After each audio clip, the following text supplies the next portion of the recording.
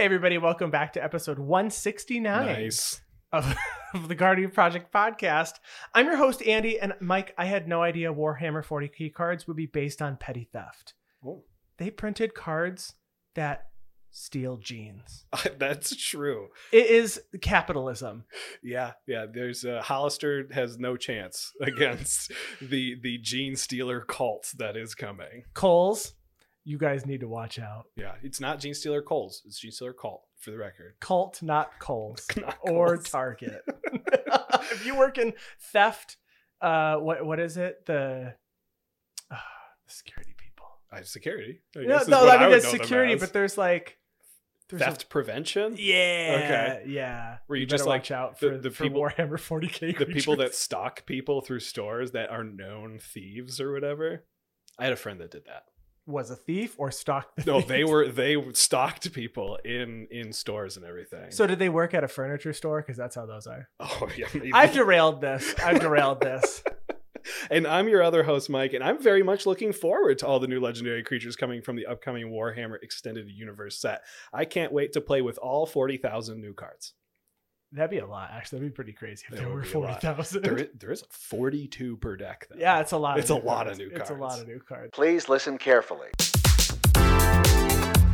And this is the podcast about Commander. Our favorite Magic the Gathering format. So we finally got our hands on all of our Dominaria United product. Did you Mhm. open anything fun? I opened a lot of the cards that we talked about 2 weeks ago when upgrading decks and stuff. Yeah. But nothing like super awesome, like no Phyrexian Text Shieldred or anything. I only opened a set booster box though. And, Oh, okay. And then a bundle because I'm a collector. Did you of get the that Jumbos. Emperor Mihail? I want that Merfolk so bad, the set booster exclusive. Oh, I didn't maybe? open that, but I did get 2 Plaza of Heroes. Oh, nice. And I felt like a winner. It's a pretty good It's card. I think it's my favorite card from the set. That's your favorite card from the whole set? It goes in everything. I like Shieldred I quite wish a I bit. had more. I lost a Shieldred just on Arena just the other day. That Yeah, I card bet. was- yeah, It's really good. I had to use my removal on it, but it was too late. They Yeah. had a flyer. It was really bad. But have you also played against any new Dominaria United Commanders, or have you played any of the new Dominaria United Commanders? I have not played any. I've been watching a lot of arena content, so I'm seeing the set from the inside out that way, but I have not played any commander with or against any of the new commanders from Dominaria United. Have you? I played Hazazon, Shaper of yeah. Sand at the LGS last week. I saw at a different table the new Joda. Okay. Somewhere someone was talking. Oh, you know what? about I it. did play against the new Joda. Oh, you have on a okay. stream on Thursday. Oh, you were on a stream. Oh, that's right. I did Yes. see you on that stream. And the new Joda, I missed the beginning of that stream, and I Mhm. remember they were talking about like are they shuffling random legendaries in, or is it? Yes. Okay. So it's like 120 card stack or something, and you shuffle in 30 of them, and that's the deck. that It's reminds me a random. lot of the original Volo deck we did a deck tech Yes, on. It is. Here, I really like that idea. It is, and it wasn't like a curated list or anything. It was just a pile of binder cards, a pile of binder. The one that you legendary played creatures, against? The one I played against. That's yeah. great. Yeah, it was That's fun. really fun. That's was fun. really fun. The one announcement that we do have this week is that the Commander Rules Committee has 2 new members, Olivia Gobert-Hicks and Jim LePage. It says, after multiple rounds of interviews with fantastic candidates, Olivia and Jim demonstrated a deep understanding of the Commander philosophy, the right outlook for successfully managing a format, and a bunch of great ideas that they were looking forward to. So Olivia, we've seen her stream for forever. Her stream's so good. And Mhm. Jim from the Spike Feeders. So Jim's been on our stream before. Yes. 2 wonderful people. So congratulations to them on that addition, or being the additions to the Rules Committee. Yeah, congratulations. But before we continue, because we got a pretty jam-packed episode Yeah, this we week, do. which is funny that we're getting into it so quickly this week. If you are listening to us every single week, we want to thank you. And especially all of our patrons. We would not be here without you. And if you are looking to support us, you can head to patreon.com/guardianprojectpod and donate for any dollar amount. Yes, and there's so many other ways you can support the podcast, whatever platform you are listening or watching the podcast on now. If you could like, rate, review, subscribe, leave comments, And even in addition to that, you can find us on YouTube, you can find us on Instagram, you can find us on Twitter, you can Google us, and in fact, you can even email us at guardianprojectpod@gmail.com. Mike, what are we talking about this week? This week, we're going to talk about a little bit of the lore from the legends from Dominaria United. So this is one of the few times that we're actually going to take a third shot at a set. So much in this set. It We really felt like is. if we missed it, we'd be really doing it a big disservice. Exactly. And you know, I'm sure, I've only been playing Magic for maybe like 5 years, and I'm sure there's a lot of people out there that have been playing even less that don't know any of the lore of the original Dominaria or any of these characters really. So we're going to go and deep dive a little bit into the lore of a lot of these legendary characters and Dominaria United, and we're going to talk about a few cards that you could include in their decks. All right, it's story time.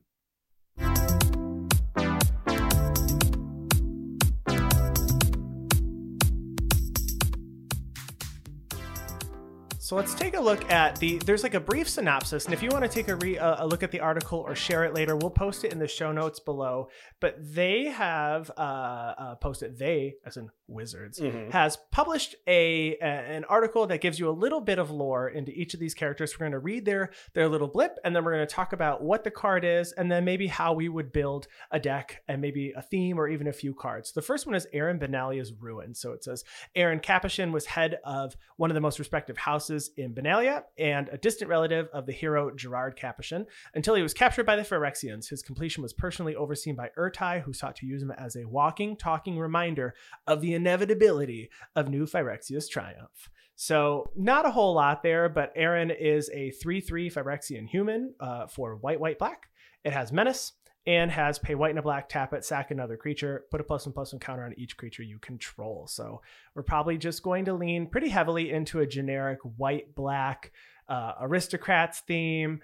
We've seen it before. I might throw this into a Teysa Karlov deck, Teysa Orzhov Scion. I'm not sure I'd want to run this as the commander, but I think that's pretty much on the right track. Maybe if you're something that's making a bunch of tokens to make them larger. Yeah, and maybe you want to go into proliferate strategies or something, because maybe you only want to sacrifice one creature, put +1/+1 counters on everything. There are some Outlast creatures that you can play that will give benefits to any of your creatures that have +1/+1 counters, like Abzan Falconer. 2 and a white, all your creatures with +1/+1 counters on it have flying. Yeah. So maybe something like that would be something you want to do for that. Sure. Next up, we have Aster, Bearer of Blades. So Aster is an ancient Dominarian hero and Keldon warlord who fought in the previous Phyrexian invasion. Aster earned countless titles for his bravery and aptitude throughout the invasion and is one of the most lauded warriors in history. It is said that his tomb is empty because he never died, and rumors of his death were indeed exaggerated.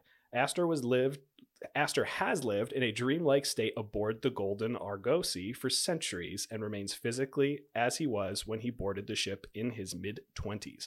Fully returned to his senses, Aster is ready to battle his old foes once more. He was surprised to find his granddaughter now rules a united Keldon kingdom. So that's Radha. So Aster, Bearer of Blades, is a 4/4 human warrior for 2, a red and a white. This is when Aster, Bearer of Blades enters the battlefield. Look at the top 7 cards of your library. You may reveal an equipment or vehicle card from among them and put it into your hand. Put the rest of the bottom of your library in a random order. Also has equipments you control have equip for 1, and vehicles you control have crew 1. I don't, we've talked about on the show, I'm not a huge fan of Boros equipment, which is just kind of how I feel that this turned out. But I do like the vehicle theme. However, I'm partial to Depala, Pilot Exemplar. We've seen, you used to have a mono white Adric, Lunarch Marshal. It's the only way to play vehicles deck. So maybe you can add a couple of cool equipment here, like the Reaver Cleaver, which combos with a lot of stuff. So maybe you can combo out in this. I'm not sure I'd build this as a commander either. Yeah, I mean, maybe cards like Cauldron Complete. I know it comes in with a germ, and that's really the aspect of it, but it has a really high equip cost of like 7. Yeah. So maybe cheating things like that could be pretty cool. Sure. Next, we have Baird, Argivian recruiter. Baird is one of New Argive's stewards charged with keeping watch over threats to the nation. He was first among those to call for investigations into the possibility of the Phyrexian menace. Now his homeland's darkest hour, Baird has sworn allegiance to the coalition. So Baird is a 2/2 human soldier for a red and a white. I do like legendary creatures that only cost 2. Mhm. Big upside there. It says at the beginning of your end step, if you control a creature with power greater than its base power, create a 1/1 white soldier creature token. So you're playing tokens, which I like. And I did look into this one. So I like the idea of playing lords because they're just giving your creatures +1/+1, Mhm. which is bigger than their base power as printed. So you're going to just keep making tokens at the beginning of your end step. Is it only your end step? Or yeah, it is only your end step. Only your end step. So I mean, you can play Anointed Procession. Yeah. You're gonna make 2 then because you're already in white. And Baird's only 2 mana, so I think that's very fair. Like, it's not making 1 token every single turn for 2 mana. Is or it anything Secure like the? I think Secure the Wastes is the white and an X, and you make a bunch of tokens or soldiers or something. But if you're just running things that are giving +1/+1, it's bigger than what's printed, so you're getting double the power and toughness of what you're paying. I think Secure the Waste does something very similar. Martial Coup might be the one that you're thinking of, though, that does create X 1/1 white soldier creature tokens. If X is 5 or more, destroy all other creatures. Yeah, this one is actually just an instant for white and X. You get X warrior tokens. Oh, there you go. So play them both. Play them both. All right, next we have one that I think is a little bit closer to your play style than my play style, Andy, and I base it off of one deck that you have. But Balmor Battle Mage Captain. Balmor is New Argive's captain of the guard and leader of the Avon Battle Mage regiment known as the Fire Feathers. Before coming to Argivia, Balmor studied at Tolarian academies across Dominaria. I didn't know that. I thought there was only one Tolarian academy. There's a bunch. An accomplished soldier and a genius tactician, Balmor is willing to enact daring and brilliant maneuvers in defense of the city he calls home. So Balmor is a 1/3 bird wizard for a blue and a red with flying. It says whenever you cast an instant or sorcery spell, creatures you control get +1/+0 and gain trample until end of turn. This reminds me of Adeliz the Cinderwind, which you play with wizards. So whenever you cast an instant or sorcery, wizards get +1/+1. I like this one even more because if you're already playing with wizards, well, maybe their toughness being pumped does matter here, but this gives trample, which is pretty cool. I'd put Balmor into Adeliz. I'd put them both. This is a bird wizard and Adeliz is a human wizard. So they work together. I just like Spellslinger decks with a bunch of tokens. Yeah. This would be a very, very fantastic budget deck. Yeah, I don't play these decks very often, so I don't have much insight. Brainstorm. You could play Brainstorm in here, and you can play Ponder. You get all the card draw spells are also pumping your creatures. That's the advice I have to give. Perfect. Next is Baro Wormspeaker. Baro is a druid from the Forest of Kroza who seeks to follow in the footsteps of the legendary barbarian and hero Kamal. While Kroza was devastated by one of Dominaria's many apocalypses, Baro and his fellow druids work diligently to restore the region and to return the forest to its former glory. The fruits of their labor have begun to arrive, most recently in the form of mighty worms who have returned to hunt under Kroza's shady boughs. I've heard that worms are really good if they're in your garden. So like if you have worms, it means that you've done the right thing in like a garden. So right. Makes sense. If you have worms in your body, you have not done the right thing to cultivate that garden. Do not. Yeah, that's not. I'm not thrilled with that idea at all. Gross. So Baro Wormspeaker is a 3/3 human druid for 2 green. It says worms you control get +2/+2 and have trample, and has an activated ability of 7 and a green. Tap it, create a 4/4 green worm. This ability costs X less to activate, where X is the greatest power among worms you control. Most worms are disgusting and gross and big in Magic, and so that ability is going to get reduced a lot. You here are just playing Worm Tribal. May I suggest Impervious Great Worm, the biggest creature ever printed, being a 16/16 face value. Nice. It does also have Convoke, so I guess you could do that. I like the idea of playing like 1,000-Year Elixir and untapping Baro Wormspeaker and just making a bunch of worms. That's what I would want to do.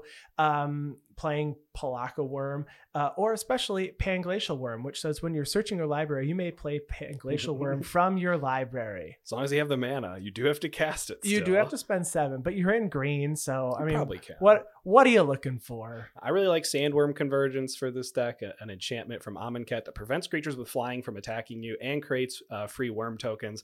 And of course, Wormcoil Engine is also a worm. I finally got to put an extra copy of it when I was pulling cards to try to put this deck together. I was like, hey, I have a deck for Wormcoil Engine. It's perfect. It's perfect. All right, so Bladewing Deathless Tyrant is a creature we did talk about in the combo episode a little bit. We'll just give the quick blurb here of Bladewing's lore. So many years ago, the dragon Rorix Bladewing was slayed slain in a fruitless pursuit of honor.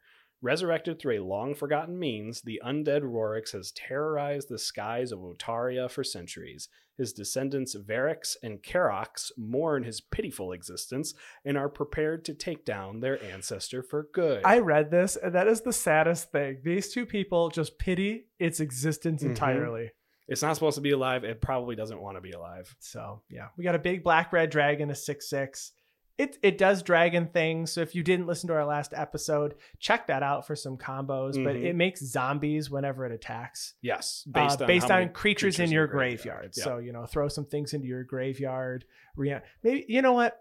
That's a place to play Reanimating Skeleton. I just love that card so much. Play Skeleton Tribal. You can do that because Bladewing is a skeleton. I don't know how many skeletons we have, but... And it doesn't make skeletons. It makes zombie... It just makes zombies. Knights. It makes zombie knights.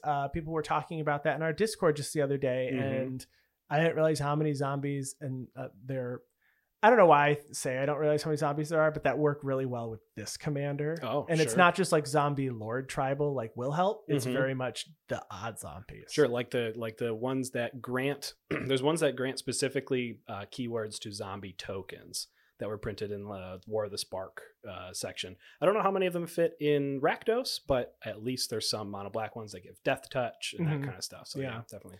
Next is Bortuk Bone Rattle, and I practice that. Nice. Bortuk Bone Rattle is one of Dominaria's last trolls. A naturally gifted necromancer, he seeks a path to true resurrection, not for himself, but for his nearly extinct species.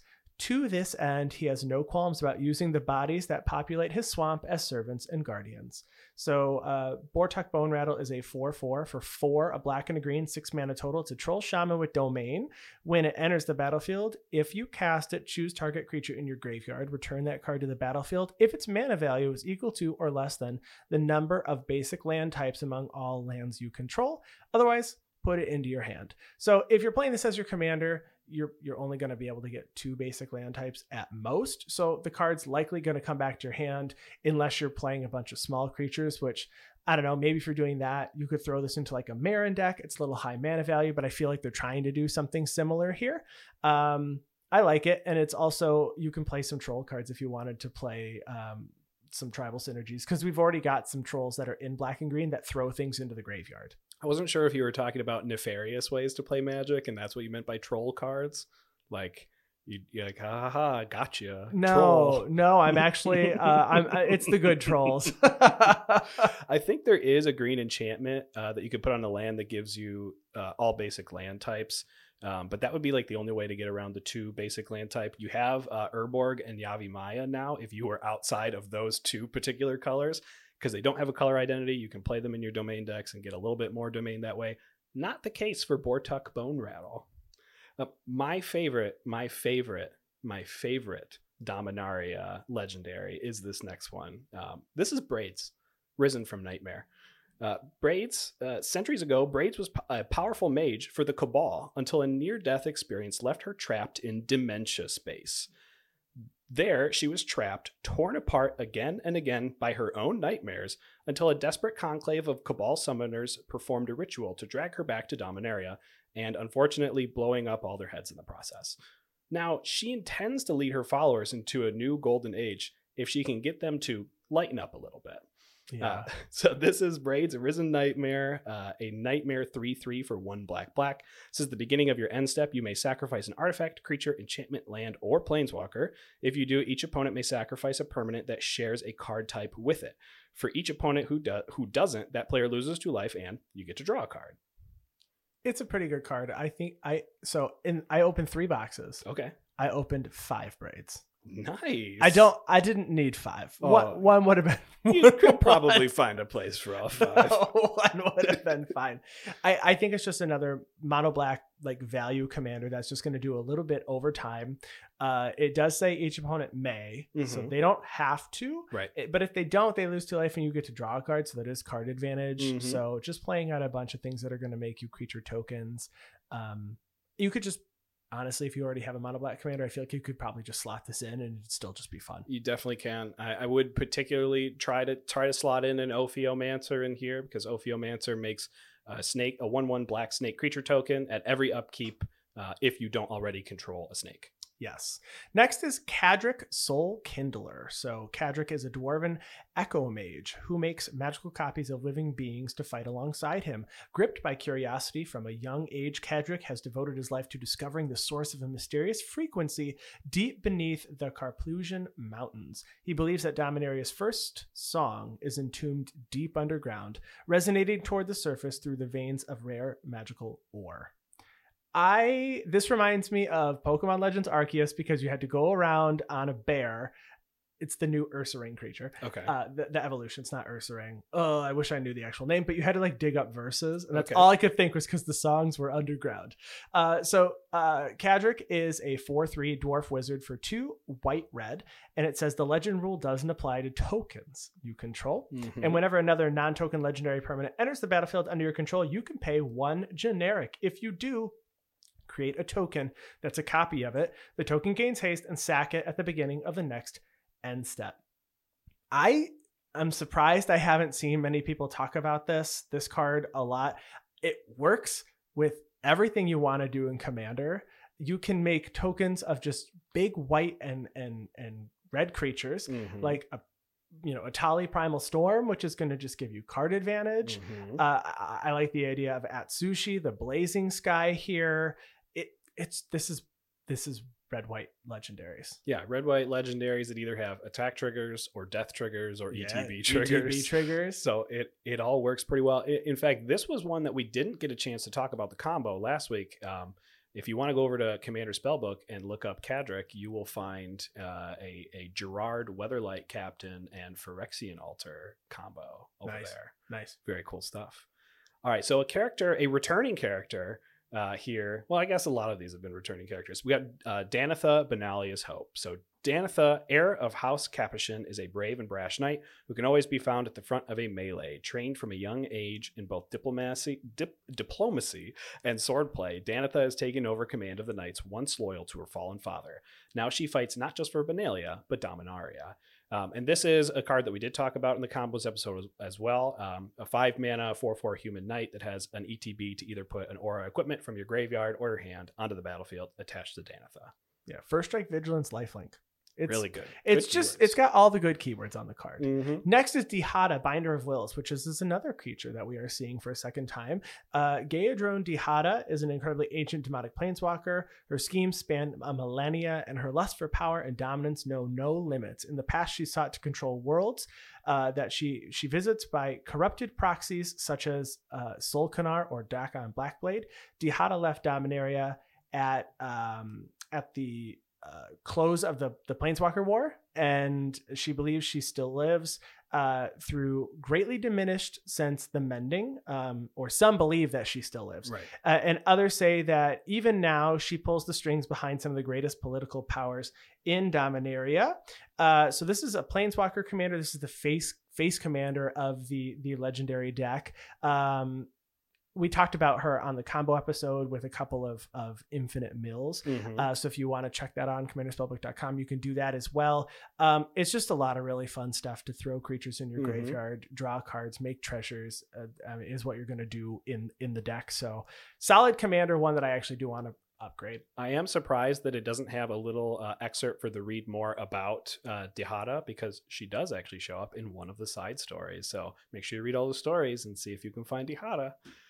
Ellis Ilkor, Sadistic Pilgrim, is our next one that I said when I saw the art for it, this better have a card, and I sent it to our group chat. So Ellis Ilkor, an outcast from her people, Ellis Ilkor was exploring an ancient Rothi ruin when she discovered an urn of glistening oil deep in one of the subterranean tombs.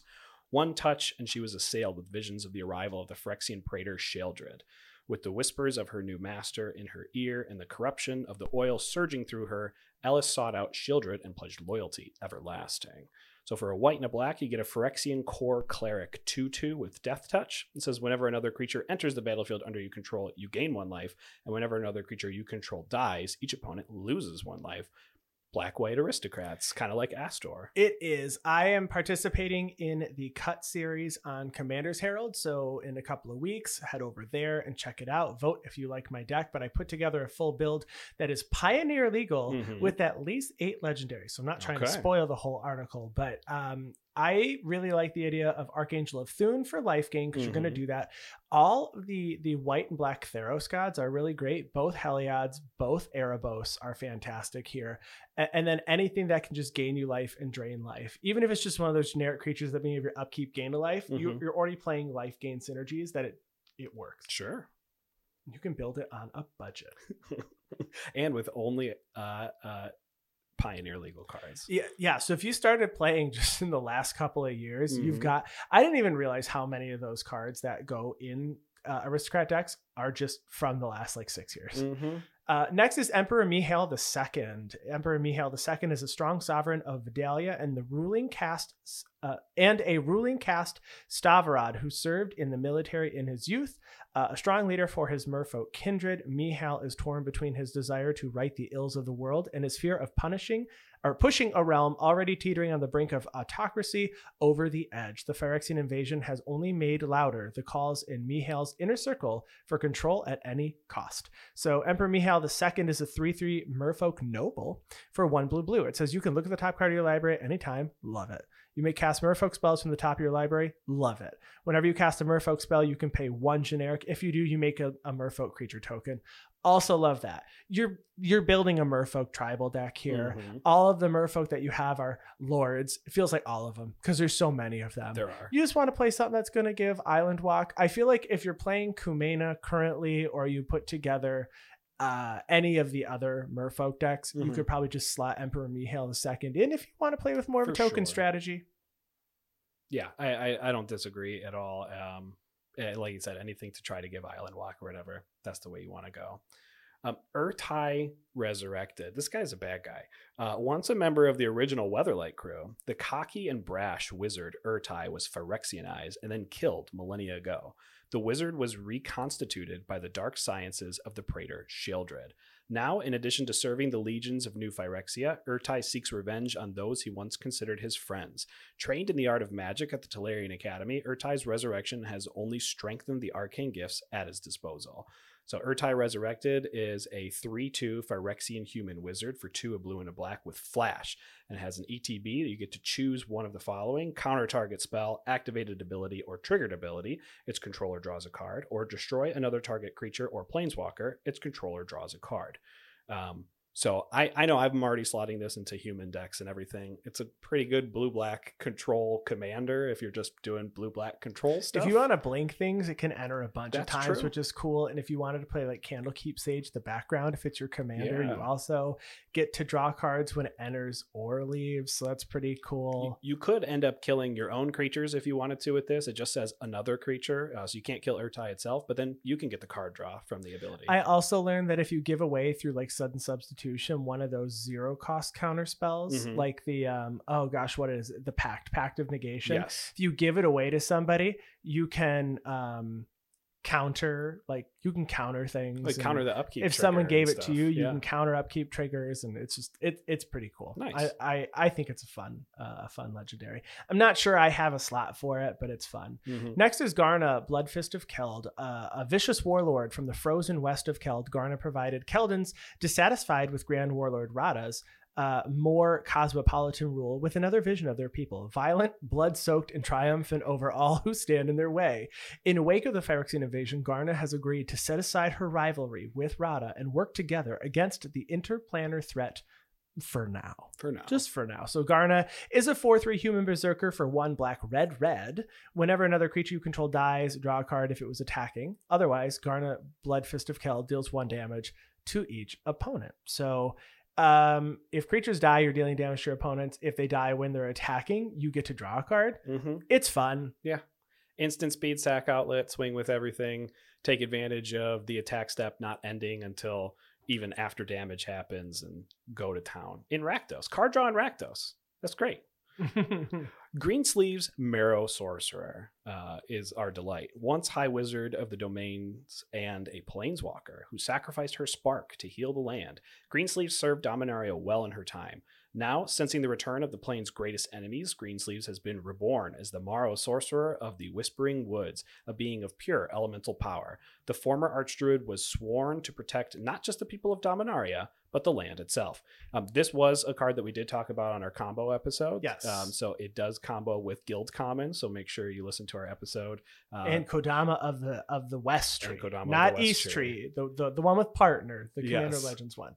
Super fun card. We also talked about this next card on the combo episode. This is Ivy, Gleeful Spell Thief. Ivy has been a thorn. Actually, did we talk about this in the combo? I think we talked about this on the episode with cards we wanted to play. Yes, in my Simic Legendaries Yeah, deck. so Ivy has been a thorn in the side of Tolarian administration for many, many years. A mischievous fairy, Ivy's self-stated purpose in life is to keep people humble.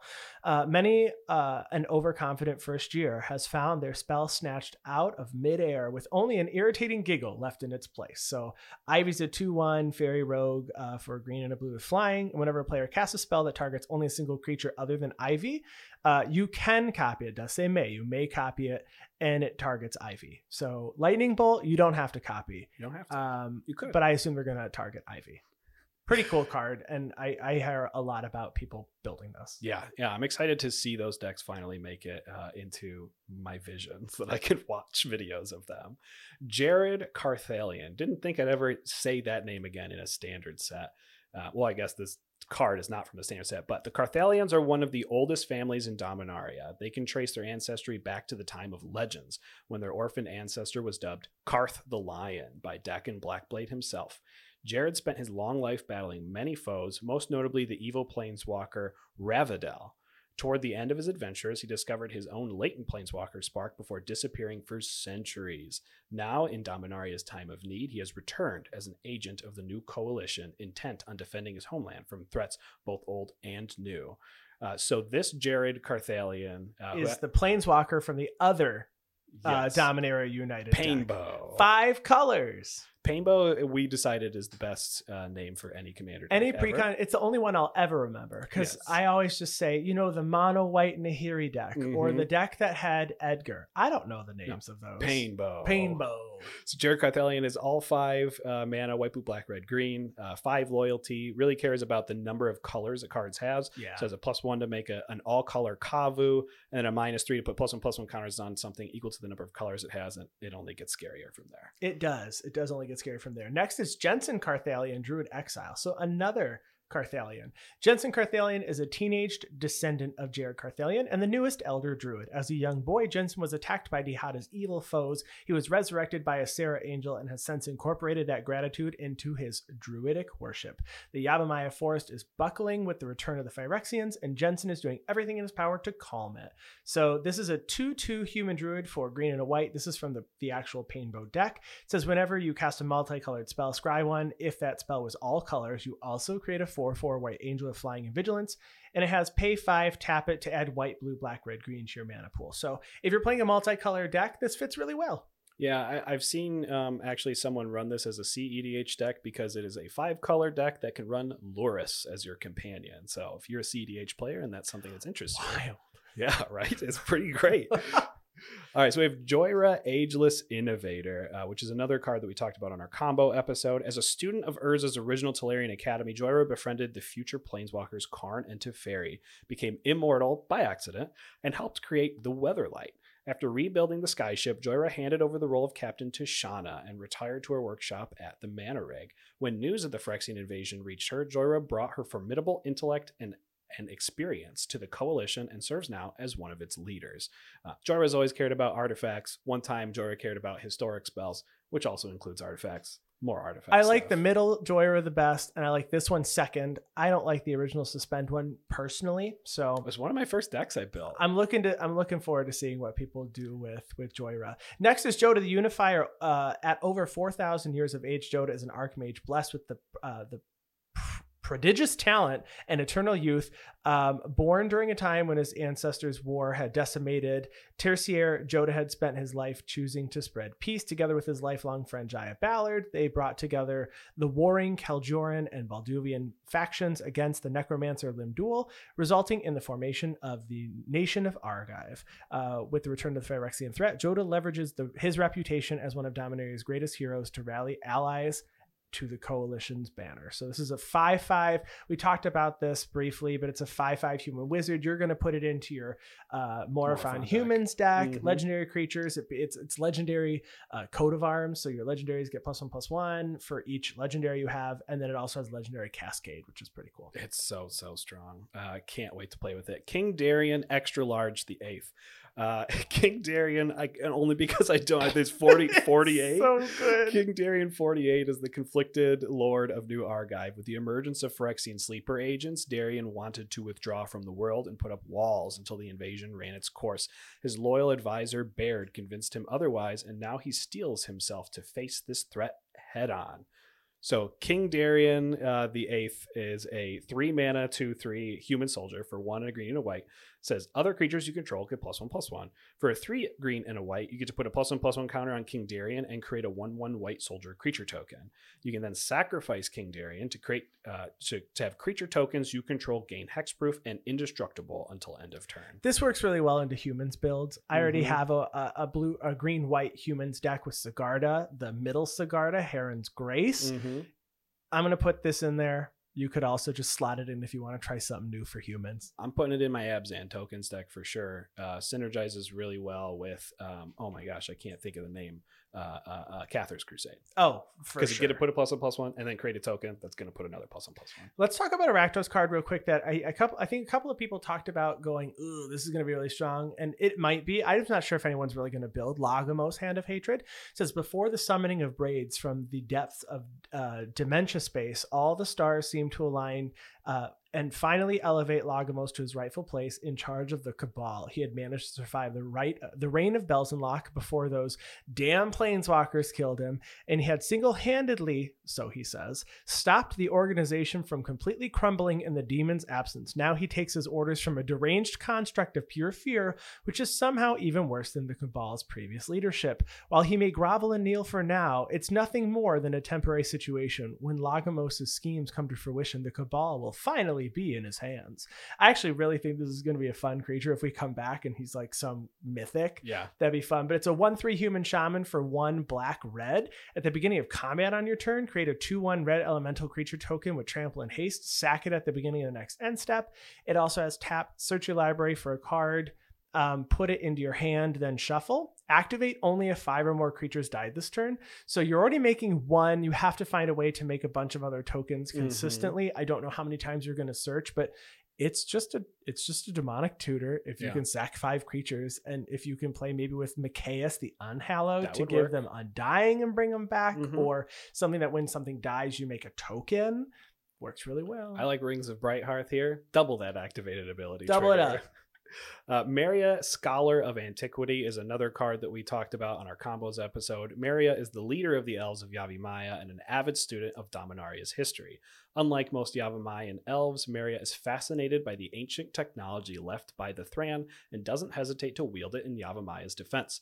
While Maria is young by elven standards, her ingenuity, creativity, and curious approach to the world has proven the salvation of her people time and time again. So this is the Gruul Urza, as we call it now. Gurza. Gurza. This is Gruulza. This is the Gruul Artifacts Matter, non-token Artifacts Matter. You can tap untapped non-token artifacts to add green, and tap 2 of them to exile the top card of your library and play it. Yeah, there's some really neat combos. This is a very strong deck. Next is Moira, Urborg Haunt. And if you don't think of Schitt's Creek, I don't know who you are. It says, in life, Moira was a powerful necromancer who worked her craft in the marshes of Urborg, binding spirits to her will and forcing them to serve her. When one of her own spells backfired, destroying her mortal form, Moira found herself in the same position as so many of her minions and realized the error of her ways. Now Moira uses her necromantic powers benevolently, helping the newly deceased adjust to their afterlife. She firmly believes that no spirit should be enslaved to another's will, which often puts her at odds with the Lich Ratadravik. So this is a 3/2 spirit wizard for 2 and a black with menace. Not flying. Definitely looks like it has flying. And it says, whenever Moira Urborg Haunt deals damage to a player, return to the battlefield target creature in your graveyard that was put there from the battlefield this turn. We've seen creatures that do something similar to this. it's fun to play in a deck that's just looking to swing and reanimate. Yeah, you could kill the thing that you swing with, reanimate the thing that you swing with. I like evoke creatures for this too. It reminds me of the black-green from, is it War of the Spark? It's one of the, like, whoever took over for Gerard. It's not. And they have a worm with them. They're like a worm tamer or something in their card art. Crap, I don't remember. But it's very reminiscent of that, but this is just mono black. Yes. Nail Avizoa Aeronaut is our next legendary creature. Nail was always the curious type, and her curiosity could not be contained by the borders of Yavimaya. As soon as she came of age, she set off to see the world. In her travels, she noticed a flock of strange creatures floating in the sky. Several failed experiments later, Nail found herself soaring above the clouds, a view of Dominaria few get a chance to appreciate. So you get a 2/4 elf scout for 2, a green and a blue with flying that has domain. Whenever Nail Avian Aeronaut deals combat damage to a player, look at the top X cards of your library, where X is the number of basic land types among lands you control. Put up to 1 of them on the top of your library and the rest on the bottom of your library in a random order. Then if there are 5 basic land types among lands you control, draw a card. Something you're not going to be able to do unless you run that one particular land aura. Prismatic Omen. So 1 and a green, lands you control at every basic land type. So that works really well here. Or just playing cards that add an additional basic land type. Dryad of the Elysian Grove. That works. So lands you control at every basic land type. So there's a lot of cool stuff you can do. You could play Urborg.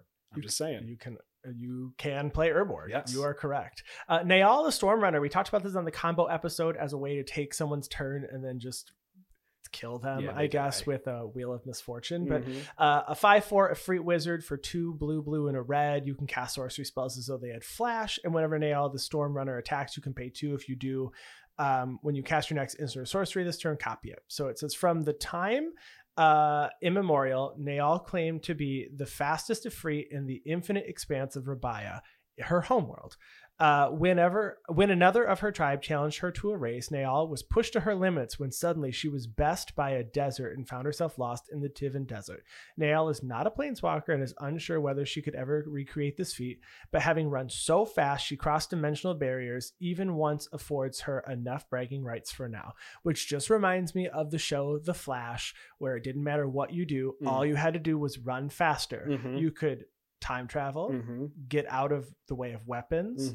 You could go through walls. There you go. The Flash was an irritating show, but this story is fun. So there is a series called The Animatrix. It's an animated version of The Matrix, and there is someone that runs so fast that they see the Matrix, like they see the computer stuff that's happening. He's like, whoa, and it's not someone who's like got the red pill or whatever it is. It's just he was so fast that he actually. I think because the Matrix is about willpower anyways. You go willpower, Efreet Wizard. Namada Primeval Warden. This is actually the last card that's going in my Abzan deck. I'm looking for a cut for it right now. Namada is a massive Magnagoth tree folk over 3,000 feet tall who has served as the dragon Rith's warden for millennia. Rith's sudden escape has left Namada furious, and he has begun to wake his fellow tree folk to recapture the dragon. So despite being 3,000 feet tall, Namada is a 3/4 creature. For 2, a black and a green, you get a tree folk with reach. Says, I sure hope it had reach being 3,000 feet tall. If a creature an opponent controls would die, exile it instead. When you do, create a 1/1 green sapling creature token. You can pay a green and sacrifice a sapling. Namada Primeval Warden gets +2/+2 until end of turn. And you can pay 1 and a black and sacrifice 2 saplings to draw a card. I like that it has whenever a creature an opponent control would die, exile instead. That's really good, just having it on the battlefield. It's such a fun commander, and it works really well on Slimefoot. Someone suggested I run Anafenza the Foremost as my Abzan tokens commander, and I think I like this as in the 99 better than Anafenza at the helm. I kind of agree. I tend to agree. Queen Alanal of Rudak. So thanks to their lifelong lifespan, it's their long lifespan. Yes. I mean, their whole lifespan is lifelong. It is lifelong. It's lifelong. Many elves still remember the last Phyrexian invasion of Dominaria. The half-elf Queen Alanal of the Llanowar Elfim Rudak is one of these. When her mother was killed by the interplanar invaders hundreds of years ago, the young Queen Alanal swore she would take revenge one day. Now that the Phyrexians have turned, she has her chance. So it's a star elf noble, green, white, white. Her power and toughness are equal to the number of creatures you control. And if one or more creature tokens would be created under your control, you make a 1/1 white soldier creature instead. So if one or more, you instead make soldiers. You make that many tokens plus one soldier. A white soldier. Yes. A 1/1 white soldier. I think we talked about this on the combo episode. We did talk about it on the combo episode. I think when it comes to token decks, this one, all in all, it would go in. Yeah. That was good. You're welcome. That was good. Rada Coalition Warlord. Grand Warlord of Keld, the half-elf Rada, set aside old grudges and territorial rivalries to help lead the new coalition against Sheoldred's Phyrexians. With the return of her people's ancient enemy, the strength of Keld has never been more direly needed by the people of Dominaria.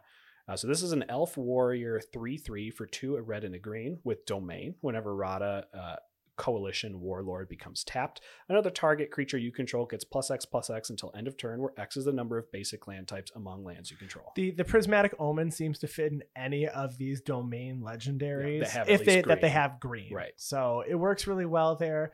I like this new Rada, and I like the idea of them they just smash face. Yeah, I when I look at this in the form of like in sealed or in standard or something, I like it a lot more than in commander, because it, without that aura and without playing Urborg or something, it seems like the most you can get is +2/+2, which doesn't seem like enough to me. Sure. But, if you can make it work, make it work. Make it work.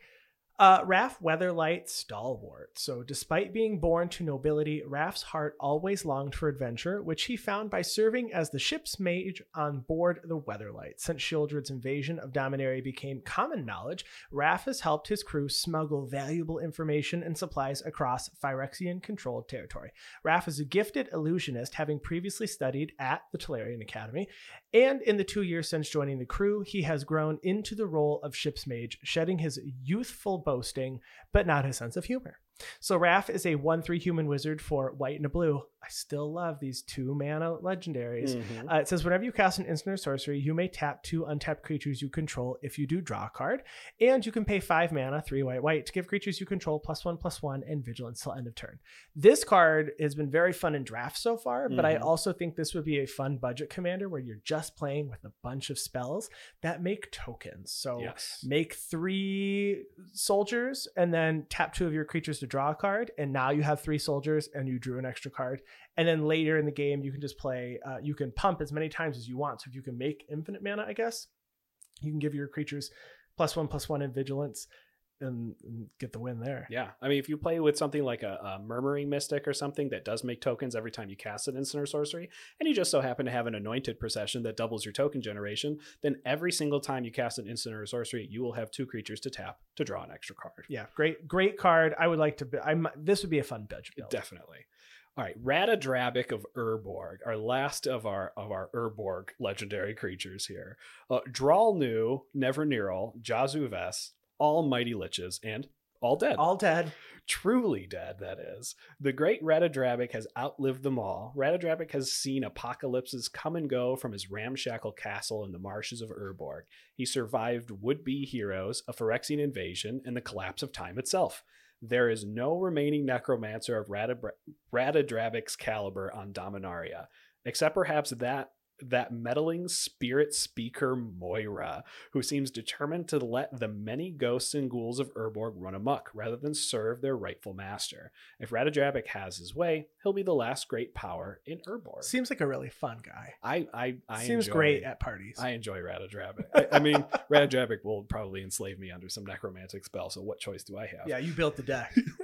So a 3/3 zombie wizard for 2, a white and a black, that has a vigilance and ward 2. Other zombies you control have vigilance. And whenever another legendary creature you control dies, create a token that's a copy of that creature, except it's a non-legendary and it's a 2/2 black zombie in addition to its other colors and types. Really like, I mean, black-white reanimator, aristocrats style kind of deck. I think like Kokusho would be really good in this because you get this death trigger twice. Anything with ETB triggers. I like Liza, Forgotten Archangel. Whenever another non-token creature you control dies, return it to its owner's hand at the beginning of the next end step.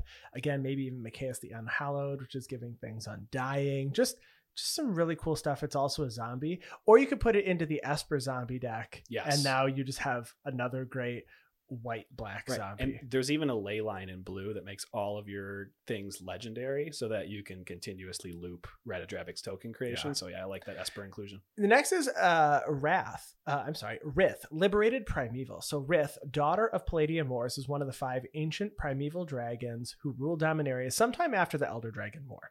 She and her kin awoke during the previous Phyrexian invasion, but with Darigaz's death, they were sealed away once more.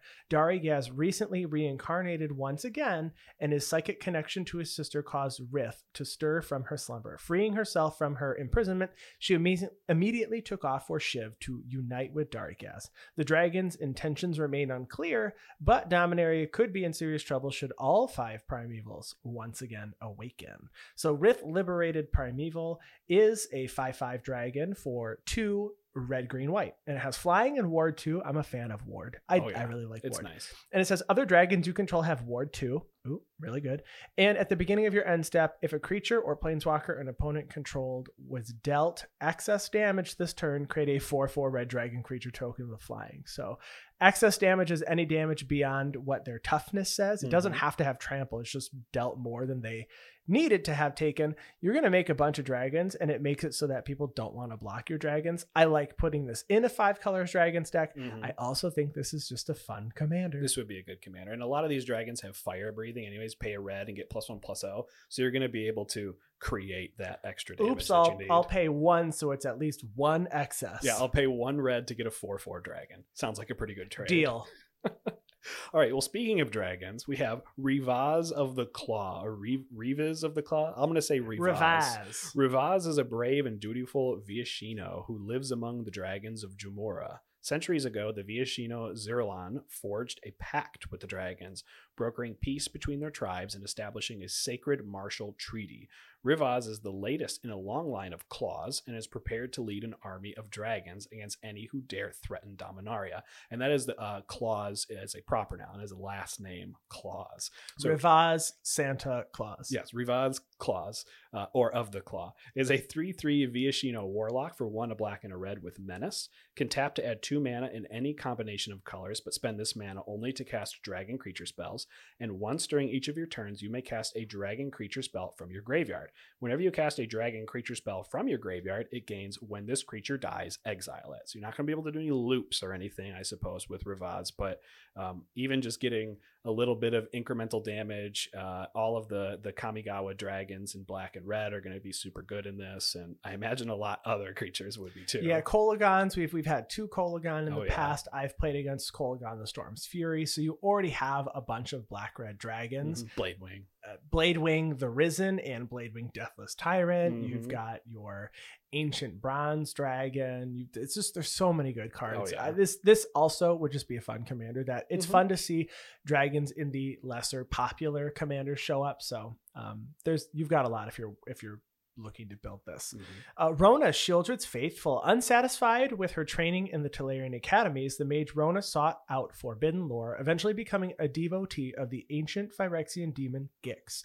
As an acolyte of Gix, Rona led a series of clandestine excavations deep in the caves of Koilos, searching for buried Phyrexian technology, and discovered the charred but still living form of the Phyrexian praetor Shieldred. For months now, Rona has worked as Shieldred's tireless servant, preparing the way for a new invasion of Dominaria. So a 3/4 human wizard for 1 blue-black-black. Whenever you cast an instant or sorcery spell, each opponent loses 1 life. And whenever you cast Rona Shieldred's Faithful from your graveyard by discarding 2 cards in addition, you may cast her from your graveyard by discarding 2 cards in addition to paying its other costs. So all you have to do is just play spells, and it also says each opponent loses 1 life. So even if you only cast 10 spells, that's 1/4 of your opponent's lives. And casting 10 spells in blue-black's not bad, but I also like the idea of casting copies of spells. So I think this can do a lot, and it's an unassuming commander people won't want to remove. They're going to want to remove whatever else you put in the deck. Do you think you would really take advantage of the discarding 2 cards to recast this, or is it more Absolutely not. Yeah, I didn't think so. I'm gonna play reanimate spells. I'd rather just use a reanimate spell than pitch 2 cards and then cast the spell to have each of my opponents lose 1. Yeah, unless you have madness or something, I guess, built in. But then you're not casting the spells with Rona on the battlefield. Unless you somehow maybe windfall late game and you're like, you know what? Sure. I drew 3 lands. Yeah. I definitely don't need this. I'll pitch 2 to cast.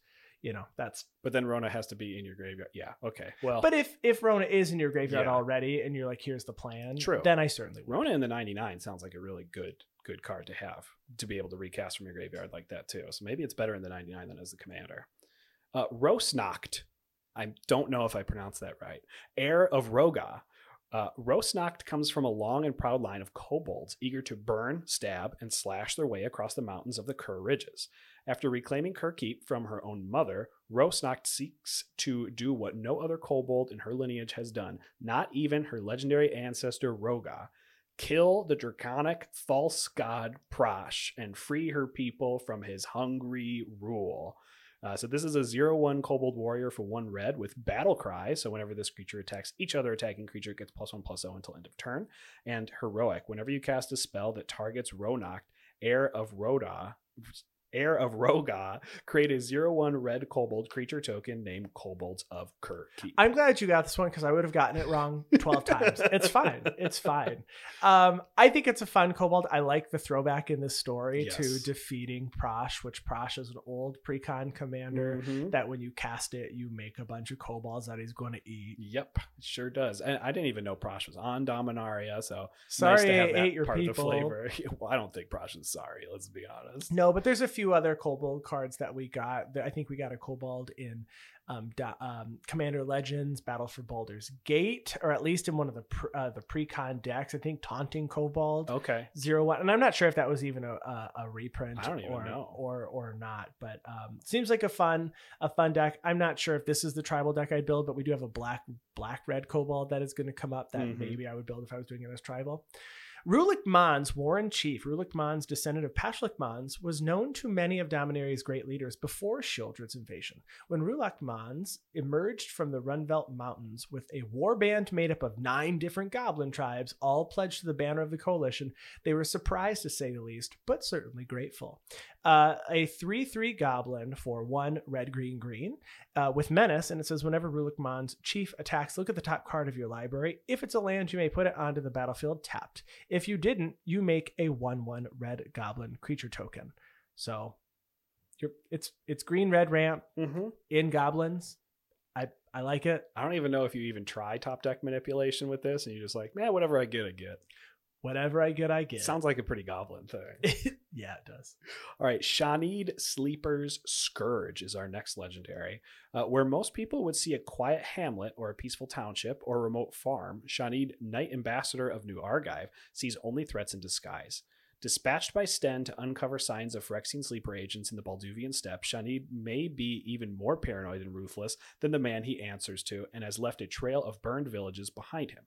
A stray word or misplaced rumor has led to the scouring of entire communities in the name of securing the homeland. It has led some to wonder who the real monsters haunting the steppe are, Sheoldred's infiltrators or Shanid and his soldiers, which is interesting in the story, if you don't know.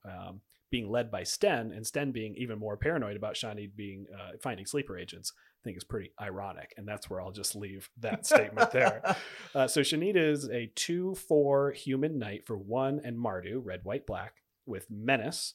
Other legendary creatures you control have menace, and whenever you play a legendary land or cast a legendary spell, you draw a card and you lose 1 life. So good. It's a beautiful card. It is. It's the alternate commander in the Dihada precon. So this card is very strong. I think it does exactly what you want to do in commander. I can't even suggest too many. I mean, they're all good. All the legendaries I'd play are good. Tashar Ancestor's Apostle is so good because it already cares about historic spells. Blackblade Reforged works really well if you're already playing with legendary creatures.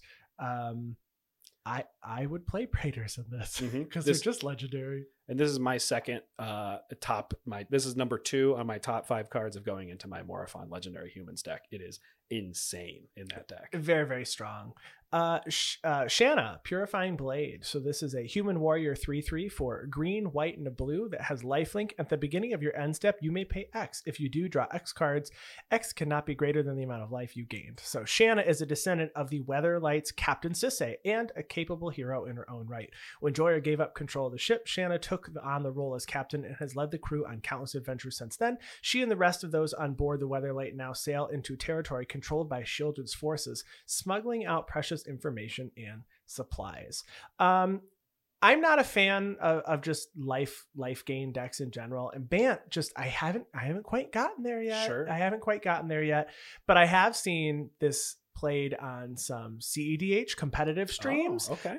Because you can just draw cards here by paying life. Mm-hmm. But you do have to have gained it. So it's pretty cool. I think Shanna just works if you're just playing a generic life gain deck too. Yeah, just throw in some Soul Sisters and go to town. Really good. Sheoldred the Apocalypse is the next one. We did talk about this on our combo episode. So first, among the steel thanes that rule the dross pits of New Phyrexia, Sheoldred has been sent to Dominaria with a single purpose: weaken the plane by any and all methods at her disposal and destroy any threats to New Phyrexian's reign. Already, she has placed her agents in positions of influence across the plane. Now Sheoldred hunts for anything that might prevent her total victory, and Karn and his Sylex are at the top of her list. And you should read episode 5 and find out what happened with Karn and the Sylex and Sheoldred. But yeah, we talked about Sheoldred already in the combo episode, so make sure you check out the combo episode if you want to know all about Sheoldred. Yeah, Solkanar the Tainted. Solkanar is an ancient demon, king of Corondor. Once a kind nature spirit, he was corrupted by the insidious planeswalker Gaedron Dihada. Millennia of dark magic have left him so twisted he no longer wishes to return to his original form. He works with Dihada to eliminate the last traces of the Carthalian bloodline and currently sits upon their ancestral throne of Corondor. So it's a 5/5 elemental demon for 2 blue, black, red. At the beginning of your end step, choose one that hasn't been chosen. You can draw a card. You can have each opponent lose 2 life and you gain 2 life. Or Solkanar the Tainted deals 3 damage to up to 1 other target creature or planeswalker. Or finally, exile Solkanar, then return it to the battlefield under an opponent's control. Mm-hmm. So very fun flicker deck. If you want to go ahead and blink it and choose some options over giving your commander away to one of your opponents. Mm-hmm. And Solkanar, the original one, is a card that I've seen in Commander only a few times, but it's true. It does do some work. Yeah, don't forget about your Homeward Path, the land that makes it so you can gain control of all the cards you own, in case you can't blink it in time. Yes. Soul of Windgrace, which is the son of Windgrace? No, I think it's Windgrace itself. Lord Windgrace was a powerful planeswalker and a member of the 9 Titans that Urza assembled to battle Phyrexia, which you can see in the the Saga card. Urza assembles the Titans. Several conflicts later, Windgrace gave his life to save his homeland of Urborg from a deadly time rift. As he disappeared, he cast a spell to fuse his spirit with the land to watch over it always. With the return of the Phyrexians, Windgrace's magic stirs, ready to protect Urborg once more. So you get a 5/4 cat avatar for 1 and Jund, 1 black, red, green. It says whenever Soul of Windgrace enters the battlefield or attacks, you may put a land card from a graveyard onto the battlefield under your control. Then has 3 activated abilities. For a green and discard a land, you can gain 3 life. For 1 and a red and discard a land, you get to draw a card. And for 2 and a black and discard a land, Soul of Windgrace gains indestructible until end of turn and tap it. I know someone in our Discord is building this right now. I'm excited to see it. A lot of people were excited to see something new for Jund and Lands Matter. So I know I'm putting this in my Henzi Toolbox deck for other reasons. This made it onto the Command Zone. So if you didn't watch the most recent Command Zone episode, you can check out a Soul of Windgrace deck there. It just works with lands. Oh, yeah. Whatever sure land does. things you want to do. Get lands back, life from the loam. Mm-hmm. If you want to discard lands to give creatures, whatever. Steal your opponent's lands if you're for some reason running domain and you need more domain Sylvan stuff. Safekeeper to return a land to your hand to give it Shroud then discard a land to do the other things. Mm-hmm. So much you can do here. Next is Squee, Dubious Monarch. Once a captain boy on the Weatherlight, a mishap related to an evil god granted Squee immortality. Unable to die by blade, age, or any other method his assorted enemies have tried, Squee has had his fill of adventuring and now lives in retirement as the chieftain of a goblin tribe high in the Otarian Mountains. Lately, he can't shake the feeling that something is off and he's putting his centuries of wisdom to the purpose of figuring out just what that something is. So a 2/2 Goblin Noble for 2 and a red. Haste. Whenever it attacks, you make a 1/1 red goblin creature token that's tapped and attacking, and then you can cast Squee Dubious Monarch from exile. From your graveyard by paying 3 and a red and exiling 4 other cards from your graveyard rather than paying their mana cost. So it very much feels like Escape 4. Mm-hmm. Like he has Escape 4 and also pay 4. Great card. It fits in with the exact things that Squee used to do. But if you're looking for one that just like sacrifices that you can just like sack and return, I'm not thinking this is the one. I think this wants to go in a more generic goblin deck where the others want to go in a more sacrifice heavy deck. Agreed. And if you're not, if you didn't know about the even more lore behind this between Squee and Urtai, Urtai is one of the people that was the most interested in Squee's Undying ability and killed Squee over and over and over and over. Oh, and over. Poor Squee. Yeah, poor Squee.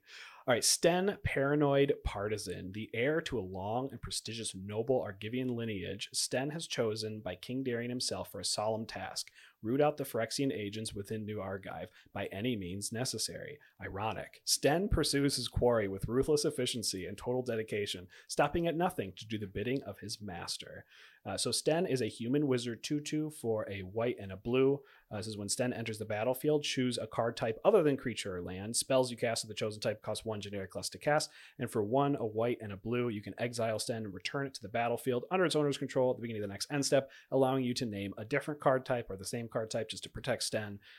It's fun to reset it to something else too. Yeah, we talked about Sten as potentially like a new Planeswalker commander or something like that. So yeah, you said you were thinking about potentially switching it out in your Gideon commander, my Giroux deck. Your Giroux yes. deck, yes, and it's a Giroux, but there's so many Gideons. There's lots of just Gideons, mono white that's true. Planeswalkers, but now it's blue white Planeswalkers. Exactly. Next is Tatiova, Steward of Tides. Tatiova is a trained druid attuned to both the tides and the coastal forests of Dominaria.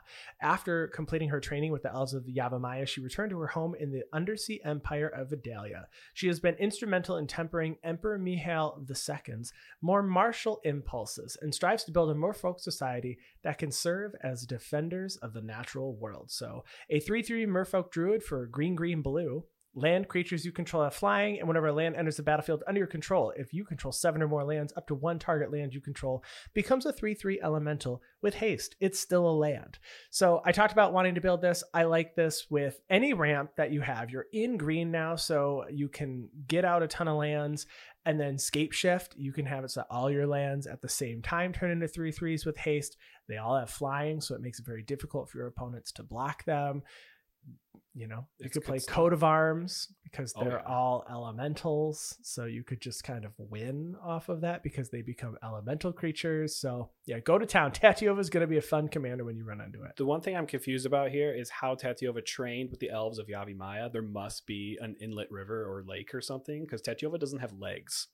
Maybe Tatiova turned a bunch of land into flying elementals and had them fly her there. That would be really cool to see. All right, the Peregrine Dynamo is another card we did talk about on our combos episode. Urza mechanical soldiers have been dormant for countless years. However, the Thran technology that fueled them was sound, and sometimes all it takes is a mountain goat's misstep to reactivate a millennia-old war machine. Joyer found the Peregrine Dynamo stomping across the countryside, shouting, "Do not be alarmed," at wildlife. A few artificer tricks later, she had recruited a stalwart new ally. He's just screaming, "Don't be alarmed, everyone!" It really reminds me of most of the robots in the Fallout video game series that are like still in their auto loops or of whatever they were doing before the apocalypse happened. Yeah. Do not be alarmed. Do not be alarmed. But this has a lot of combo potential. It's huge. Very, very I cool. haven't looked into it as a colorless deck with it at the helm, but I assume it works pretty well. Yeah. The next card is pretty cool. A story that everybody wanted to hear about for so long. The Raven Man, a mysterious figure always heralded by the arrival of ravens. The Raven Man has haunted Liliana Vess since childhood. He has appeared to her on planes throughout the multiverse, and while others can see the flock that accompanies him, Liliana remains the only one who can see him in the flesh.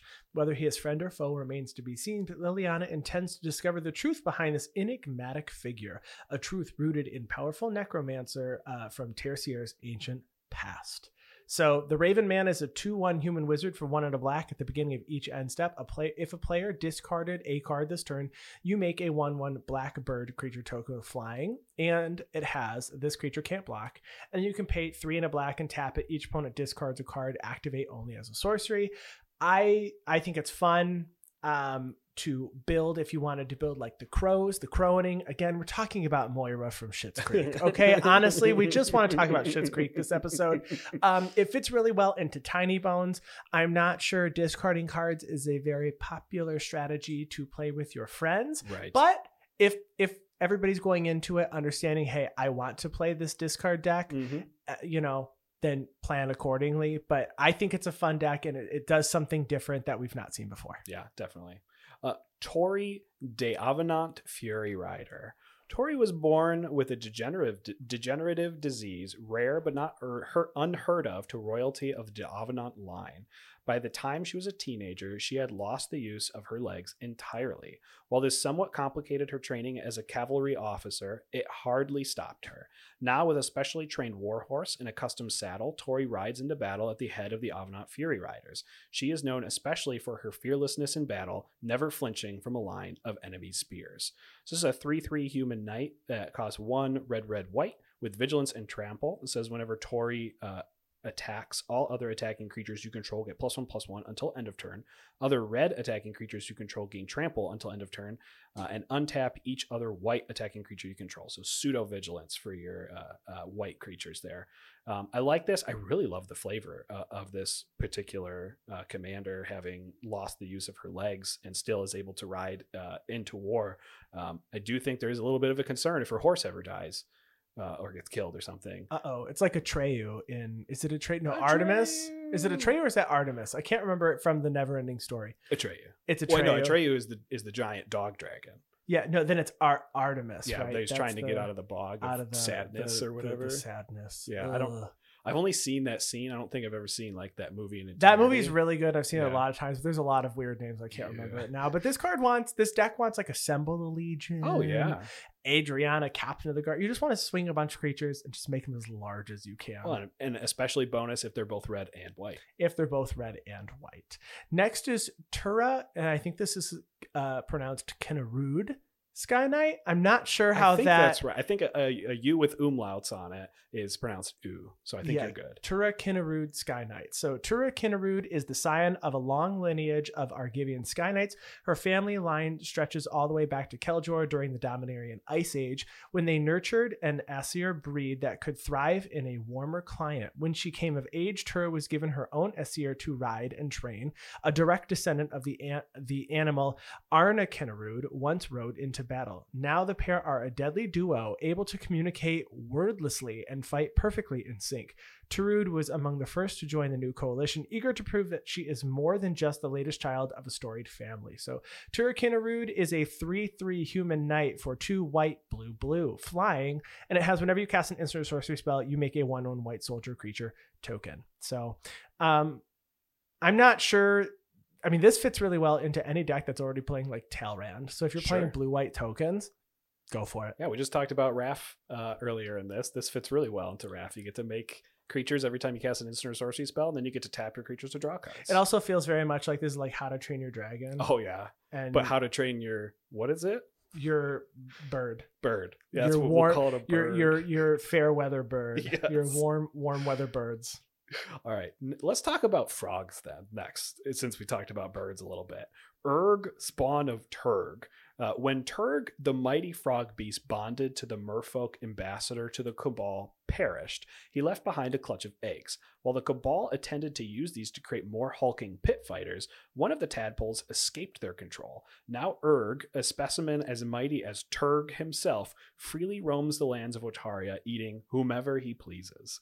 So you get a star 5 frog beast for black, green that says Urg's power is equal to the number of land cards in your graveyard. And at the beginning of your upkeep, look at the top card of your library. You may put that card into your graveyard. And an activated ability of a black and a green to sacrifice a land, and you gain 2 life. So it is kind of, I think, costs a little bit to sacrifice that land to gain that 2 life, but at least it does put a land in your graveyard and makes Urg bigger. You can do combat tricks just by swinging, sack all your lands, and maybe Urg's big enough to it's risky to sack all your lands. But it's going to happen. And then you can just like Splendid Reclamation all of them back or something. Yeah, it's a fun plan. And the name is Urg. Spawn of Turg. The next is Varric, Warp Sinjir. So while Baron has not set foot on Dominaria for millennia, his vile offspring remain. Varric was sired many generations after Baron, so he is twisted and monstrous as a result. Normally a being of pure instinct and hunger, Varric is occasionally visited by bouts of clarity. In those moments, he could atone for his actions, but instead he uses this lucidity to plan his next kill. So a 2/2 vampire for 1 white and a black, flying Death Touch lifelink. When you activate an ability that isn't a mana ability, if life was paid to activate it, you may pay that much life again. If you do, copy that ability. You may choose new targets. So you talked about potentially wanting to add this to a deck or building a deck with it. It really works. It really works with fetch lands, which is what everybody was very like hot on during preview season. So you can sacrifice a fetch land, lose a life, pay another life. You duplicate that. So that's cool. But if you can just find a bunch of things that require you to pay life to activate them, you just do them all double. I got to talk to a judge about whether Phyrexian mana counts as paying life to activate an ability, even if you override the Phyrexian mana, like with Keurig, Son of Yawgmoth or something, because that could just take the deck to a whole new level. Gross. Vohar, Vodalian Desecrator, a would-be usurper of Vodalia, Vohar sought to seize control of the Empire from Mihail II and led the merfolk in a campaign of bloodshed and glory against the surface world. When his traitorous plot was discovered, Vohar was banished to the abyssal layer of Dominaria's oceans. In exile, he encountered an ancient Phyrexian on the seafloor, awoken by Sheoldred's incursion. Completed, Vohar still seeks the destruction of Milhel for the glory of New Phyrexia. So you get a Phyrexian merfolk wizard 1/2 for blue and a black. It has an activate ability of tap, draw a card, then discard a card. If you discarded an instant or sorcery card this way, each opponent loses 1 life and you gain 1 life. You can pay 2 generic mana to sacrifice Vohar. You may cast target instant or sorcery card from your graveyard this turn. If that spell would be put into your graveyard, exile it instead, activate only as a sorcery. So blue-black, just spell slinger, but also I guess you get to filter instant and sorceries from your hand, maybe flashback. I like the idea of like Gale Waterdeep Prodigy, because sure. you can cast an instant, so you can get a sorcery to cast in your graveyard, Patriarch Seal, or again like 1,000-year elixir to untap your creatures to do more stuff. I think this works really well with a lot of Lear, Disciple of the Drowned. That way you actually can discard it and still cast it for the same cost as it would from your hand or something. Yeah, it's a lot of good stuff. And I will say, taking a look, I had looked at EDHREC's page for this one before, and it looks like a lot of competitive decks have been built just based on the cards you see. There's like dramatic reversals and things like that. Big dramatic reversal lines here. Yeah. So next is Zaro Hanan, Scion of Ifrava. So Ifrava, once a verdant oasis in the midst of the Dremura Desert, is no more, gone to a nameless calamity of the past. The Leonian that once inhabited this land are far from extinct, though. While many have scattered to the far corners of Dominaria, Zaro Hanan, a descendant of the fearsome mercenary Jedit O'Hanan, now leads a caravan of Ifravans as they travel through Dremura. Zar's heart is devoted to guiding and protecting her people, and she is as capable a warrior as her ancestor, more willing to cross blades with any who threaten her caravan. So for 3, a green and a white, you get a 4/4 cat warrior with domain. Whenever Zaro Hanan becomes tapped, put a +1/+1 counter on each creature you control with toughness less than the number of basic land types among lands you control. So if again, Prismatic Omen, it's another green domain commander. You're going to put counters on almost all of your creatures then, as long as their toughness is less than 5, at least in that case. Right. It might be very tough if you aren't running like Prismatic Omen or don't run into that, because you're really only going to put counters then on 1/1s. Right. Because it has to be less than. And if you have a plains and a forest, now it's 2. Hopefully there's ways, and I don't see it on EDHREC's page, to like remove +1/+1 counters from your creatures so that you can activate it again, but then somehow get some sort of power conduit. Remove a counter from something, and then you can either put a counter on something else. There are cards that you can at least move them around. Right. So maybe you can take advantage of that. Yeah. And if you thought we were almost done because we were in the Z's, well, we have 2 more to go here. Zerium Golden Wind. When Zhalfir was phased out of the time stream by the Planeswalker Teferi, most of the griffins that hunted those Savannah skies went with it. Zerium, a descendant of the legendary griffin Zuberi, because we all know Zuberi, is one of the few remaining members of the species. Proud and haughty, Zerium is known to spare travelers who pass through their territory, but poachers in search of griffin pelts meet quick ends. So this is our Griffin commander. So a 3/4 Griffin for 3 and a white with flying. It says whenever a Griffin you control deals combat damage to a player, create a 2/2 white Griffin creature token with flying. So tokens, flying, Griffins, probably going to be playing some changelings to fill out the rest of those creatures. Honestly, this is just a silly deck that I can't wait to play against. Yeah. And if I have to put it together just so that I can see it, I'm going to do it. It'd be really cool just in a changeling tribal deck though too. So consider Changeling it there. tribal decks are good and they are fine. And the changelings that we have available now in colorless do work. They're not just bad filler cards. No, some of they're them not. are real good. Hey, Universal Automaton's one of the best changelings. 1 generic mana, fits in every deck. Fits in every deck. And we are on our very last legendary. We were going through this whole episode. We weren't going to stop. So we appreciate that you're all still here. And this is Gruntilda from Banjo-Kazooie. And if you played that game, you will know who I'm talking about. Sorry. You didn't play Banjo-Kazooie? Okay, very good game on the Nintendo 64. Mhm. But the witch, for the character, the witch is Gruntilda. And that's what Zur Eternal Schemer looks like to me. It's all I see is Gruntilda. All right. So Zur the Enchanter, Zur Eternal Schemer has spent the last dozen centuries doing whatever the heck he wants. After freeing himself from all earthly responsibilities, the immortal wizard traveled the plane in search of meaning. Recently, he reappeared before Jodah, asking for a job. He just wants a job. Just want a job. Okay. Now a professor at the Tolarian Academy, he swears he just wants to, quote, foster knowledge in the minds of the young and is, quote, definitely not up to anything. Jodah is keeping an eye on him. Of course. This story is very funny. Yeah, it is. So Zur is a 1/4 human wizard for white, blue, black with flying. And it says enchantment creatures you control have death touch, lifelink, and hexproof, and has pay 1 and a white. Target non-aura enchantment you control becomes a creature in addition to its other types and has base power and base toughness equal to its mana value. So, I was not very happy seeing this card when it was previewed, but honestly, it reminds me of Starfield of Nyx. Sure. It also reminds me of what you can do with creatures that are equipped when you're playing the other Esper commander that can make equipment into creatures. Sidri, because you can sure. essentially, if you turn them into a creature, it unequips it. In this case, you can turn it does say non-aura, so it can't unequip. Right. So it can't unequip. Right. Because it's non-aura. But you could, it could be an enchantment like Solemnity or something. It's preventing people from getting counters. And maybe when you want to get counters, you could turn into a creature and sacrifice it or something like that. Hallowed Haunting, which can then just become a creature. Sigil the Empty Throne, becoming a creature. My Sphere of Safety becoming a 5/5 that also has that ability is very good.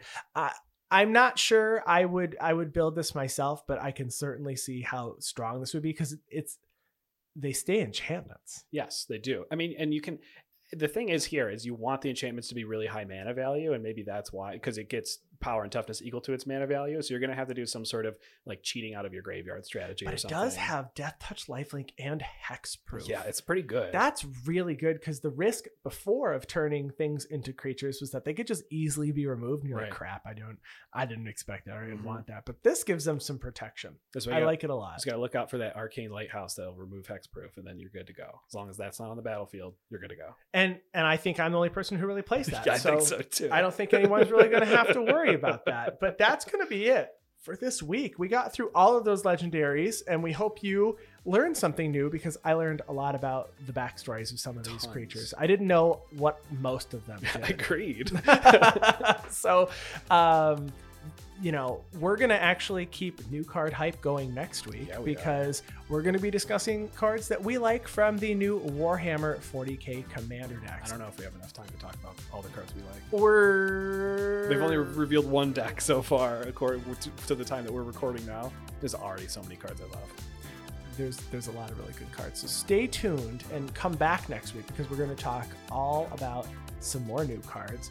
But until then, if you would like to chat with me online, you can find me on Twitter at Andy Flory. And you can find me on Twitter at Wormcoil Engine. And we just want to thank you all for listening. If you made it all the way to the end of this episode, thank you so much. Thank you. And we'll talk to you next week. Goodbye.